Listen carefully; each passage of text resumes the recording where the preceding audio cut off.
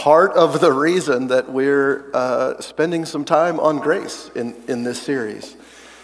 The idea of is that all there is? That if grace is only about salvation, and that moment, if it's only about getting us to make some mental decision and go, okay, God, I believe in Jesus, and then that's it. Is that really all there is? And I mean, that's something we've struggled with. Humanity has struggled with, I think, probably from the very beginning. And so what we're trying to do over the last 3 weeks, and hopefully we'll kind of wrap up today, is to say that grace is greater than maybe what we thought. So I want to start off. By the way, welcome Alan once again. And I've got a couple housekeeping things. One of them is apologies to Alan, because I got really sick this last week, and we were supposed to meet and go over this and rehearse it and prep it and do our best for you. And then that did not happen. So what you see is what you get this morning. So it'll be fun. It'll be fun for us. Maybe it'll be fun for you as well. The second thing I need to say is after Easton's communion sermon, we probably have lost our McDonald's sponsorship. Did we have one? So, well, no, but if we were ever going to get one, I think it's off the table. We're going to Spangles now. That's right. We'll see. We'll see how they do it. I don't know. Again, it's grace, Alan. Spangles serves margaritas from the drive-thru. So I don't know. Does that count? Does it not? It's big questions, spiritual questions, important questions we're going to answer for you today. And I was going to say, as we get started, the one thing that, we both had contemplated about doing grace is that grace is basically God's part. Yeah. And I always want to know, God's going to do whatever he wants, obviously, as we pray and so on. And we, in my opinion, we can't justify the gift that he's given to us through grace, his son, his love, and so on. But I always want to know what's our part. If you're in a problem, you're always like, well, if this person would have done this or this person would have done that, and if they'd point the finger at themselves, as what could you have done? What could you have done to make the situation better? I think that's where we're at today. Now it's like, so what is our part? What has God called us to do? The gift is free. We know that. Just like the first day when I brought Corey some cookies. I brought him a gift and he didn't do anything. Didn't have nothing back or nothing like that. But that's what grace is. Now what in the scriptures does it say, so what are we to do as far as our Christian life? Yeah, and I think some of you, guys and ladies, have been through our discipleship program here.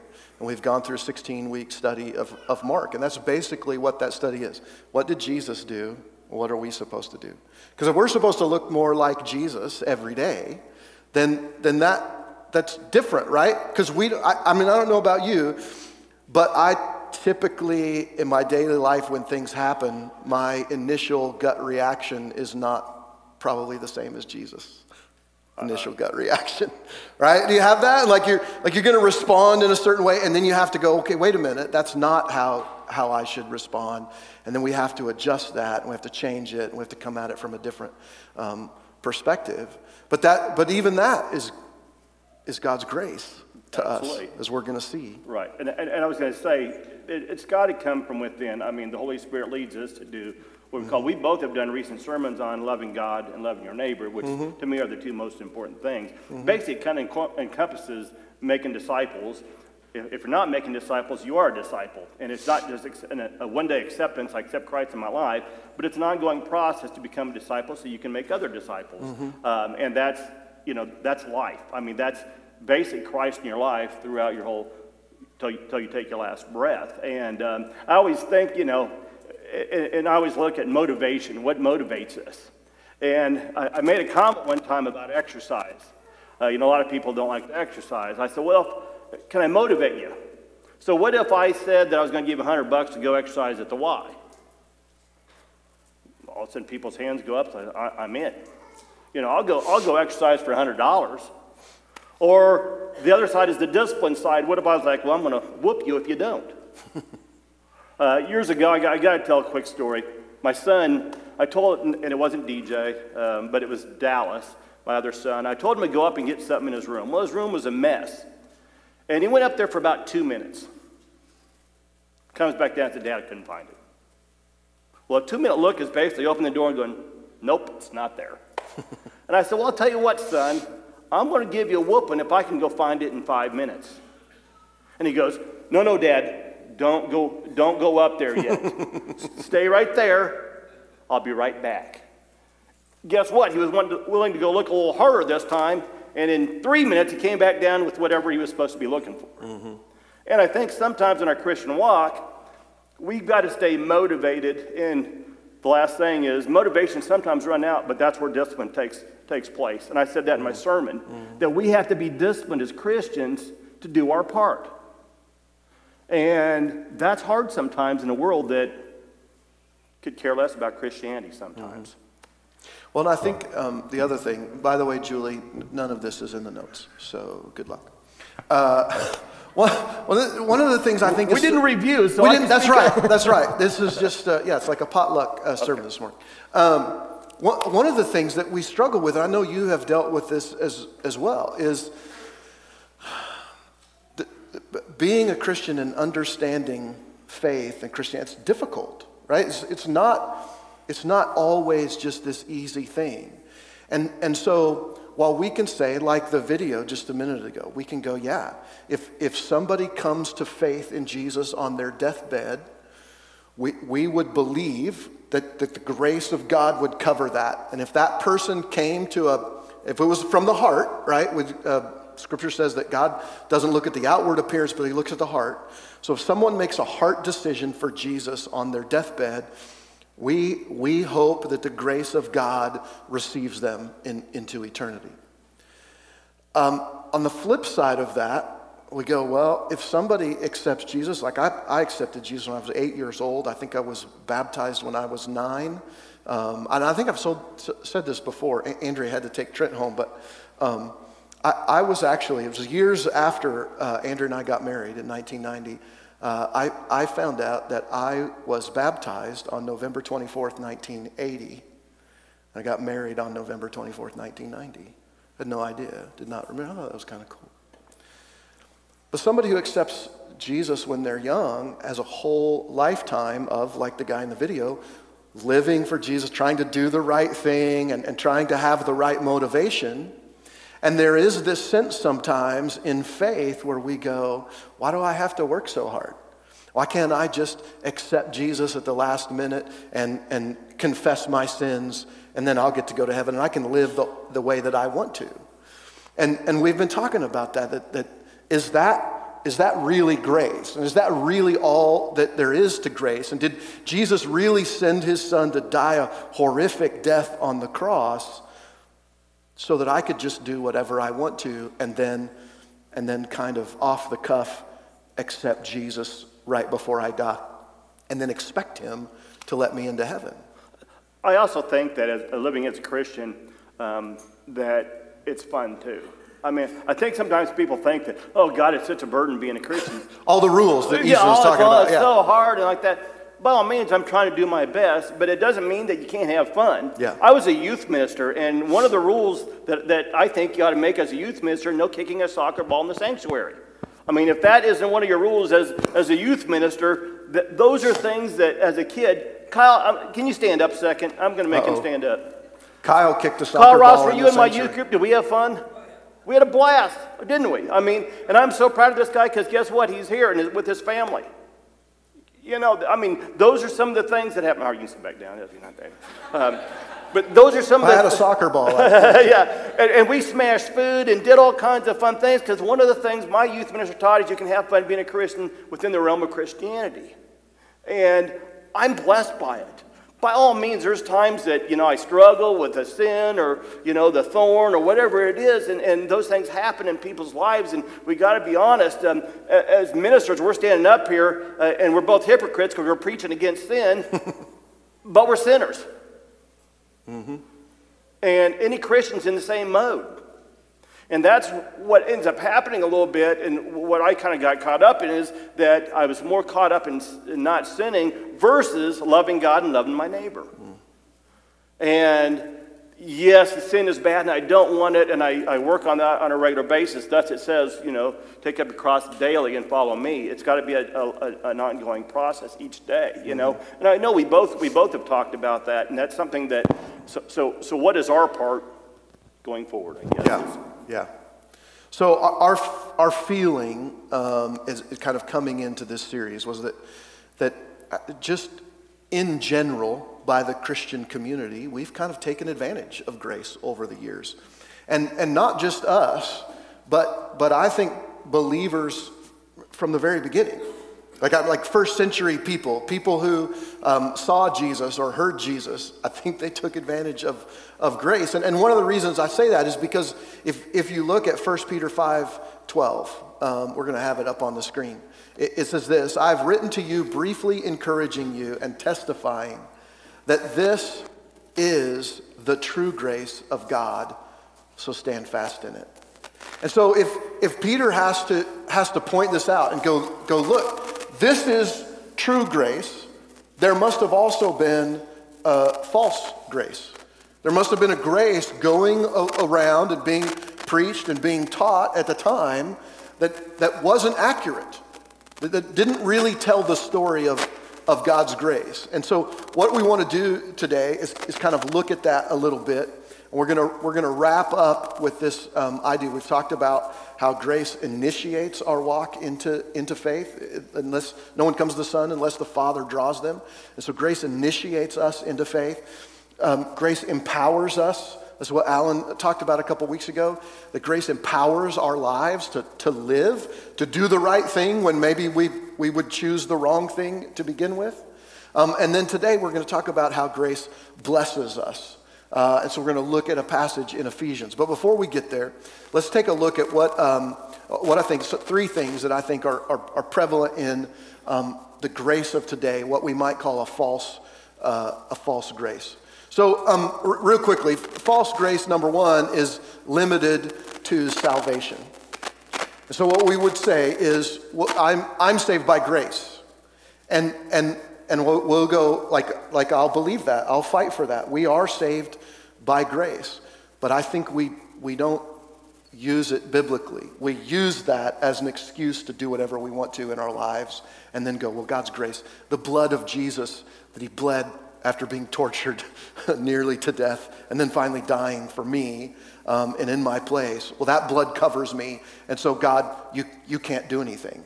Right? It's like you can't punish me. It's that get out of jail free card. Along with that, which is true, I mean, grace is involved with salvation. Absolutely. But I would say that's God's part. What is my part? Yeah. So false grace is limited to salvation. It's also passive in discipleship. And Alan mentioned discipleship already a couple times. Discipleship is just looking more like Jesus, learning to live and to love like Jesus. That's discipleship. It's an everyday process that happens in our lives as we follow God, as we follow what his word says. I say it this way: if you walk in the ways of God, as laid out in the Bible, as Easton talked about, if you walk in the ways of God, you will always be in the will of God. And I think so often as Christians we're like, well, if I just knew the will of God for this instance or this situation, well then everything would be okay. And we go, no. If you're walking in the ways of God, you're in the will of God, and you don't have to question it. You don't have to wonder. You just go, oh, I'm doing what God told me to do. I'm walking in his ways, and so I'm in his will. And so a false grace is passive in discipleship. And so what that means is we would say discipleship, or learning to look more like Jesus every day, isn't required. So we can go, I believe in Jesus. I'm free. I got my get out of sin free card, and now I'm okay. I don't have to do anything else. I don't have to try. I can sin. I can do whatever I want, and I've got my pass. And when I get to heaven, I just get to show my card and get in. So I got to ask a question, and no show of hands here, but haven't we all been at that stage sometimes in our life? Yeah. Where the sin is outweighing our desire to not sin in the sense that we're okay as a Christian. We're going to let the grace handle that. And it's usually like one or two areas, like I was bringing up the thorn of Paul's flesh. It's usually one or two areas that we really struggle with. And we go, yeah, but I'm good in all these other areas. This is the one that you know, I'm going to be slack on, which is the one thing that you probably ought to work on the most. Mm-hmm. And I think that's one thing where we allow, you know, we say, oh, I'll just let grace take care of that, where that's the area that God wants to give you. And by all means, God is the strongest. And, you know, his power is when you're at your weakest. Mm-hmm. That's the time that you need to seek him the most, you know, so. Yeah, and we all have addiction. I think every one of us has addiction, and it manifests in our lives in different ways. Some of those are more visual than others. Some of those are more pervasive or more destructive or distracting to our lives. But all of us are addicted to something. And I think just most people, whatever that thing is that we just can't get rid of, that sin, I would say, that we keep going back to, or that vice that we feel like we need, that really ultimately is taking the place of God in our lives. You know, most of us, that we just have that thing, but it's okay. We're functional in it, and it's not a problem. Right. I think, and always consider we're all under rehab, because that's the answer of whatever sin you have, whatever issue it is. It's all about rehab. So when everybody gets nervous, oh no, rehab. Well, everybody in some part of the life, once you have whatever it might be, then it's rehab after that the rest of your life. So yeah. So false grace is limited to salvation. It's passive in discipleship, and finally, it's lenient when it comes to sin. And so we've talked about that already. We treat grace like a get out of sin free card, and so grace basically says, it's okay. Go on sinning. You're okay. You're going to make it. Don't worry about it. And so if false grace is limited, if it's passive, if it's lenient, and Peter says there's a true grace, then what does that true grace look like? I haven't talked much all week, so forgive me. Unlike false grace, true grace is expansive. And that true grace initially draws us into faith or into a relationship with Jesus. And then, as we've talked about, it continues to empower our daily walk or our faith journey. And it's expansive from beginning. Before when we were still sinners, Christ died for us. Before the foundations of the world, God called us into faith. And so this idea that grace functions from before we come to faith, and then through our faith, empowering us to live like Jesus, and then ultimately leads us into eternal life. So it covers every aspect of our lives. Every part of the Christian faith from beginning to end is caught up in that. 1 Corinthians 15:10 says, "But by the grace of God, I am what I am."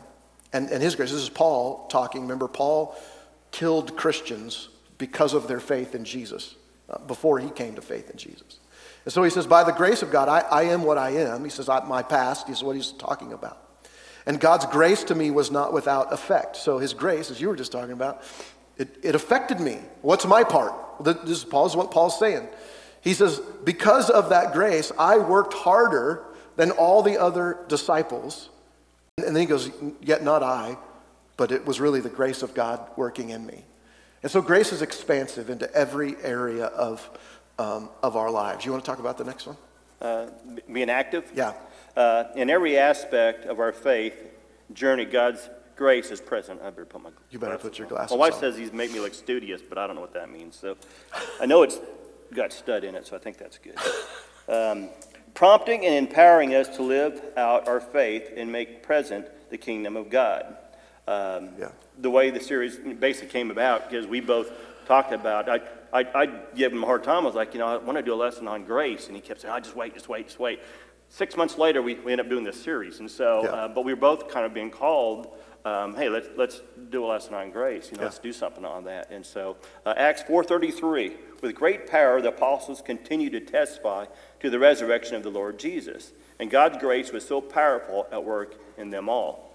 And that's kind of the part that's starting to see how the apostles and what God's called us to do in our Christian walk. even though I think God could do it by himself, he uses us as tools and examples to lead people to the Lord. And I've always made that comment, people would rather see a sermon than hear a sermon any day, and I think that's part, if you live that life and share that gospel. And too many people, I think, as far as making disciples, are too scared to ever talk to somebody about that. I was lucky when I worked at the lake because I had inmates, and they were stuck in the truck with me. So somehow we started talking about God somewhere down the line, and they couldn't leave, even if they jumped out the truck, they were stuck with me. And so I was able to witness to a lot of them just because they were captive on audience. In your situation, they might not be as captive, but in the same aspect, you have the ability to share the gospel. I'm going to bring up one quick point analogy. Trey, you got to stand up now. Uh-oh.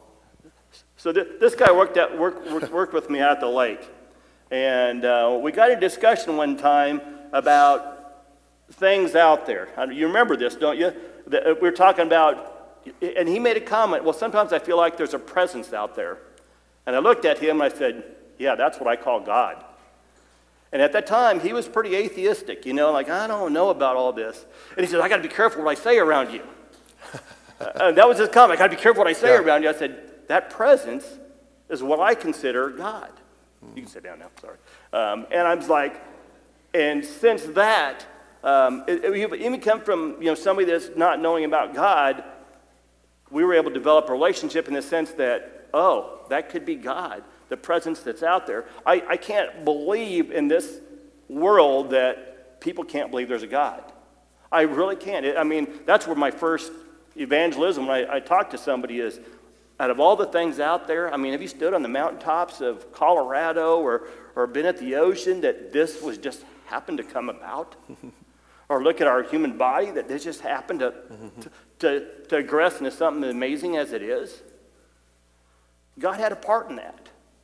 And that's a great way to start. There is a presence out there that God started this, whatever it might be. And we'll talk to him someday on that and so on. But that's a great way to start discipling, as far as there's a presence out there. Yeah.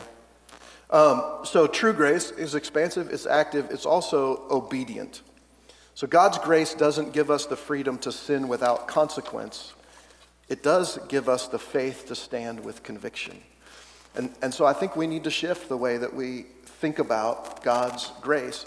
Not that it simply gives us an excuse to do whatever we want, but that God's grace gives us the power to live and to look more like Jesus. Here's what Paul says in Romans chapter 6. For sin shall no longer be your master because you are not under the law, but you are under grace. Which right, that's the party, right? Hey, I'm under grace. I'm not under the law anymore. I can do what I want. I don't have to follow the rules. He says that's not the way it goes. Shall we sin because we are not under the law, but under grace? By no means. Don't you know that when you offer yourselves to someone as obedient slaves, you are slaves of the one you obey, whether you're slaves to sin, which leads to death, or to obedience, which leads to righteousness. And so Paul is saying, look, you just pointed this out. The way that you live and the way that we look, are we looking more like Jesus or are we looking more like the world? And Paul says, you're a slave to whatever you obey. And so if you're not following God, if you're not walking in his ways, if you're not striving to look more like Jesus, and let me tell you, that is up and down. It's not a direct line to Jesus. We fail all the time and fall short. And so it's up and down, it's back and forth, it's getting lost and having to get back on the right path. But over time, God's not as concerned with perfection as he is with progress. We're making progress on that. We're slaves to whatever we're obedient to. So if I look at my life and I'm like, look, I'm obedient to sin, and I'm really just letting sin kind of overpower and take over my life, and I just do whatever sin kind of leads me to do and whatever evil kind of leads me to do, Paul says, well, you're a slave to that. And you're going to be a slave to one or the other, and so you got to choose. And so I'm kind of out of that, and this is where we get to this point. We need a way to talk about grace where we can understand it. And we can go, when the word grace comes up in Scripture, we can go, this is what it is. This is what it's talking about. And so here's our real life's definition of grace. Grace is God's comprehensive good work in our lives. Everything that God does from beginning to end, that's a good work that he does in us is part of grace. It's initiating, empowering, and endowing us through the Holy Spirit's activity with everything we need to look more like Jesus. That's grace. So as you're reading through your Bible, you're doing daily Bible readings, or you get a daily verse, or whatever it is, however you connect with God's word, when the idea of grace comes up, or you read that word, if nothing else, just think, grace is God's comprehensive good work in my life. This is God's grace to me. Comprehensive good work in my life. So it's God's grace that initially draws us to faith in Jesus. And so without God initiating that call to us, what Trey was talking about, I feel like there's something out there, that there's something that is more real than what I can just see or feel. That there's something beyond ourselves. And if God doesn't draw us to Jesus through those feelings, then we could never come to faith in Jesus to begin with. And so sometimes we say it like this, like there's a God-sized hole in all of us, and the only way to fill that is God. I'm like, that's God drawing you in whatever form that takes, whatever that looks like. And so God's grace draws us in. God's grace empowers us daily to live the life of faith, where we live out kingdom principles, stuff that Easton was talking about, our lives, where we point others to Jesus as God's grace draws them. So we become little Jesuses, or ambassadors of Jesus, drawing other people to him. And then it's God's grace that endows us with every spiritual blessing in King Jesus, both in this life and in the life to come, when heaven and humanity are brought into perfect unity once again. And that's kind of what we wanted to talk about for the rest of our 3 or 4 minutes. So you're saying it's more than just saying we're Christians, but it's actually acting like a Christian. Yeah. Because there's a lot of people that say they're Christian because they're not a Buddhist, Muslim, whatever else it is. Or they're American, right? Well, if I'm American, I'm a Christian. Yeah. So I know there's a lot of people that say that, and then I'm going, and I always make that comment, is Christ evident in the way you live your life? Yeah. If somebody came up to you, I've asked people, did you guys know I'm an ordained minister? And it always makes me proud when they said, yeah, it didn't surprise me. I'm like, oh, good. You know, I'm kind of trying to live the life that I need to. Not that I don't make mistakes along the way. We have different experiences, because what normally happens with me is I meet somebody new. You know, I'm getting a tattoo or getting my ears pierced or something. Yeah. And eventually in the conversation, the person goes, oh, what do you do? And I go, oh, I'm a preacher. And they stop, whatever. Oh. And then they go, well, I'm sorry that I said those things I said. And that's happened to me when I was a youth minister. I'd go up to eat lunch, and all of a sudden a kid would come down and start making some comments, and then all of a sudden, oh, this is our youth minister, and they'd get up and leave. Yeah. Well, I don't want them to get up and leave because of some things that they said, you know. So I'm like, yeah, I don't like what you said, but hey, you know, that's life, you know. And I go, well, I'm the preacher of real life, so. Yeah, it's kind of funny because I've heard it before. This will be, you know, the last time, I don't know, maybe it'll happen again between Superman and ZZ Top, you know, we're up here talking, so. I'll tell you, I was sick all week. I almost shaved it off and went with a little. Well, I wouldn't got to say about this. I'm getting close. Anyway, man, it's 11 o'clock already. I know, we can speak at least 5 more minutes. I don't think we're going to get to all of We're not going to get to all this. No. I will bring up one part as we're, years ago in one of my classes, I had a teacher named Dr. Warren, and he was so advanced that I half the time didn't understand what he was talking about because he used huge words. I was told him he needed a dictionary just for his class. But he made a comment that he summed up our Christian walk as a horizontal, vertical, interpersonal relationship with the Lord. And so I'm kind of like, well, what exactly does that mean? You know, and he says our relationship is between God and, you know, an ongoing process that is a personal, and he says interpersonal, between you and God, that once that happens, it happens the other direction, where we share that with other people. And I think that basically is what, as we're kind of getting to, is our role between, as I develop my relationship between me and God, how does it stretch out in the world? And I think it's different for everybody. I don't think each one of us, Corey's called to be a full-time minister. Right now, I work at the lake. I still am called to be a Christian. I'm still called to do my role wherever I'm at. And I think that that's something that we don't just come to church on Sunday and say, okay, I did my part.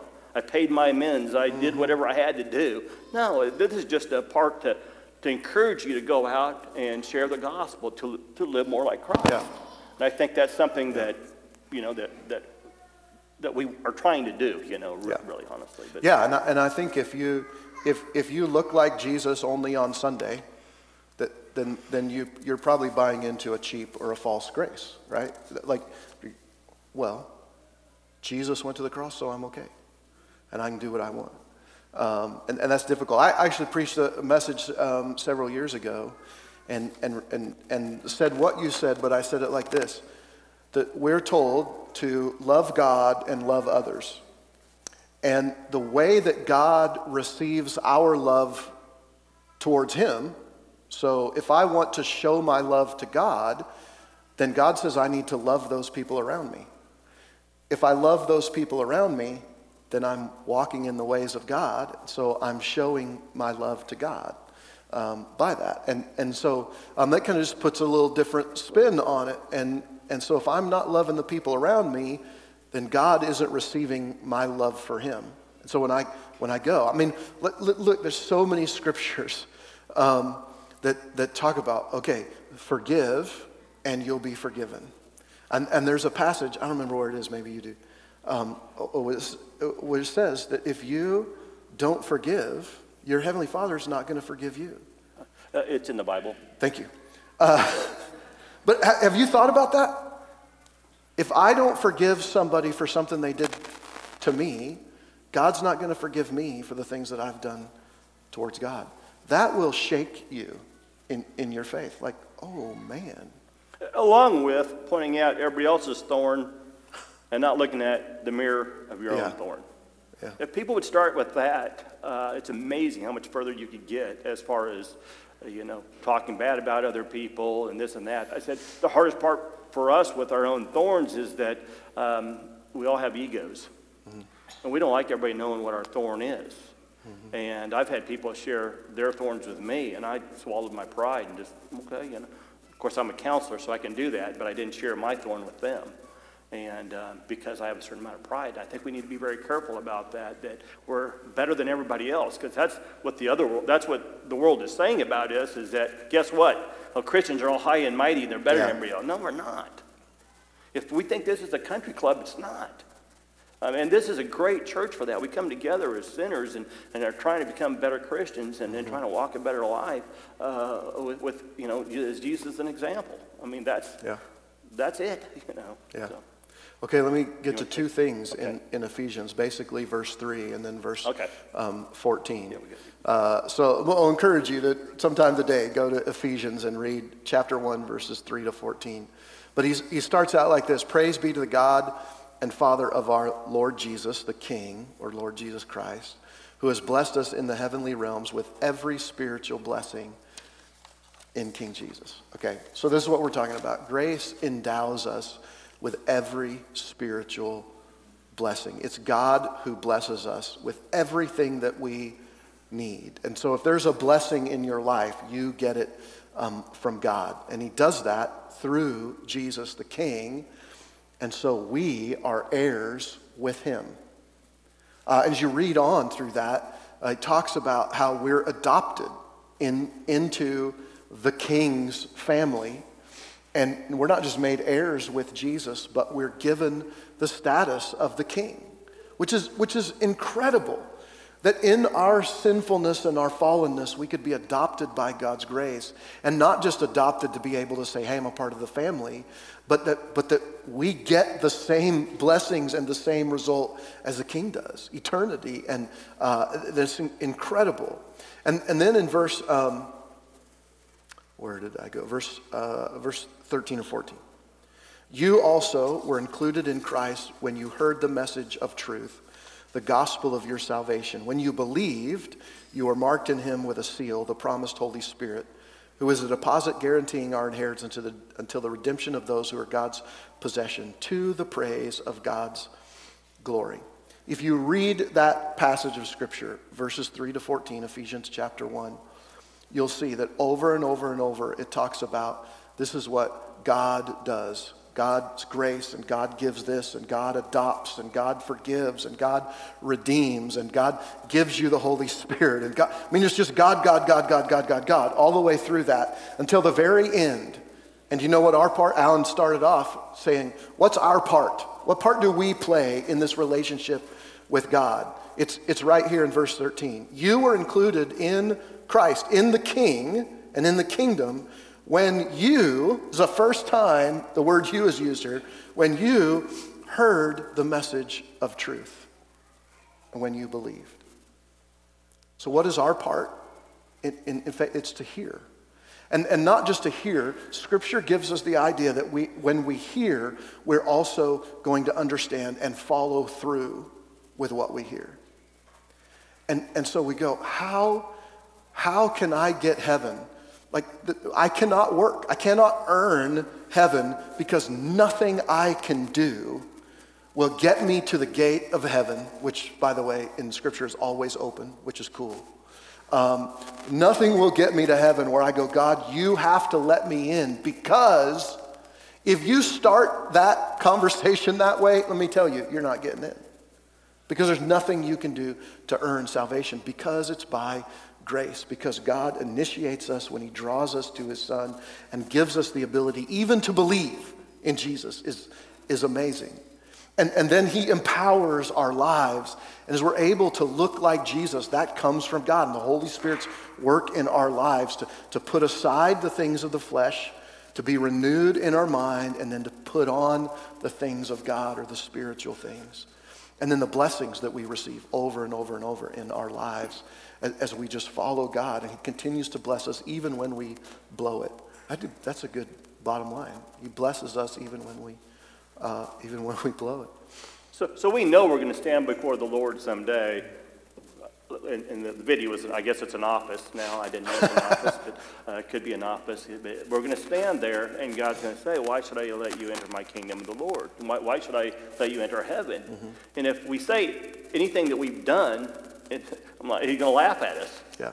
The only reason is because of his Son. I mean, I'm going to stand and say, because your Son died on the cross for my sins, mm-hmm. because this place is perfect and I'm not. The only thing that made me perfect is your Son died on the cross for my sins, and the grace you showed for me to all the gifts that you've given me, and I love you, and I did my best I can. That's all I can say, mm-hmm. but the only reason I'm getting there is because of your Son. Yeah. Okay, let me wrap up this way. Grace is greater than we imagine or we deserve. And really that's kind of what we hope you walk away with today. Grace is bigger than just this moment of salvation. It encompasses everything in our spiritual walk. It's expansive, it's active, it's obedient in our lives as we follow him. And finally, grace is never an excuse for disobedience. It's only and ever God's power for obedience. And that's what he's calling us to look more like Jesus every day, to live that out so that others see it, and so that through us, the grace of God can draw others into a relationship with Jesus. Hey, thanks, Alan, for helping me out with this. Over the last month, I've had a good time, and based on things I've heard, they've enjoyed it too. Good. So that's good. That's good. Hey, let me pray for us, and then I'm going to give you really quickly what's happening in the next few weeks, and then we'll get out of here. Okay. God, thanks for this day. Thank you for your love, and most especially today, we thank you for your grace. A grace that didn't just leave us in the gutter. A grace that didn't turn its back on us when we continue to sin, and we continue to give in to temptation, and we continue to turn our back on you. But a grace that continues, that drew us to faith in your Son Jesus, and then continues to draw us, continues not only to put up with us, but to call us and to expect greater things from us. And so God, forgive us when we've turned your grace into just an excuse to sin. And help us to really learn to live and to love like your son Jesus. And to be people of grace, to extend to others the same grace that you have extended to us. That's how we can forgive all of those times, 70 times 7. That's how we can love the unlovely. It's through your grace that we're able to say no to the temptation, addiction, and turn to you. It's through your grace that we have the hope of eternal life when Jesus brings everything back into unity.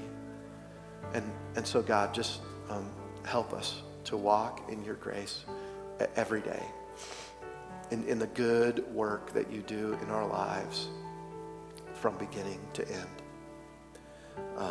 And then we'll just thank you at the end for using us to lead others to your son as well. And so thank you, God. Be with us this week as we walk in your grace. In Jesus' name, amen. Hey, all right, so Mother's Day, just a heads up, Mother's Day is in 2 weeks from today, May 8th, I believe it is. And so, like always, we're going to have special things. We're having a bagel bar this year, and I think there'll be fruit and things. We'll have the selfie station, that kind of thing. So bring your mom to church on that Sunday, or come with your mom. That would be nice too. And next Sunday, we're going to kick off our new series called I Love My Church. And so this is part of our 15-year anniversary. We're going to celebrate that on May 22nd with a big blowout. And so hopefully plan to be here all morning. And then part of the afternoon, we're going to have a big cookout. We're going to have games and activities outside for kids and adults. We're going to try and get a boxing station or sumo station. So I can't participate. Oh yeah, lucky you. So anyway, it will be really fun. We're going to have we're going to be giving away stuff every week. And one of the things we're working on is T-shirts. And so we plan to have a T-shirt for pretty much everybody that wants one. And it just says I love my church on it. And here's what you can do for me. We would like to compile over the next month some short videos that we can play on Sunday morning of reasons that you love your church. And so I'm hoping and assuming that maybe you love your church for some reason. I know what Adam's is going to be. He loves the music here at Real Life. So. And the greeter. Right. And the greeter, yeah. So if you want to use your phone and just take a short video telling us why you love your church, then you can get that to me, text it to me, email it to me, Facebook message it to me. However you can we'll get those, we'll compile those, and then we'll use those on Sunday. And I think maybe next week we'll even have maybe a station set up where we can take those videos for you if you want to stop in there, and we'll do that. But appreciate that. We'll use that over the next month in the series. So, hey, thanks for being here. Love you. Pray the grace of God goes with you. Oh, and listen, hey, if you have a reason to pray or you want to pray with some others, T-Dre, probably some other folks are going to gather in the back, and they just want to pray with you, pray for you. And so just go back there after service if you want to participate in that. Appreciate that. Thanks for doing that, guys. And we'll see you next Sunday as we kick off I Love My Church.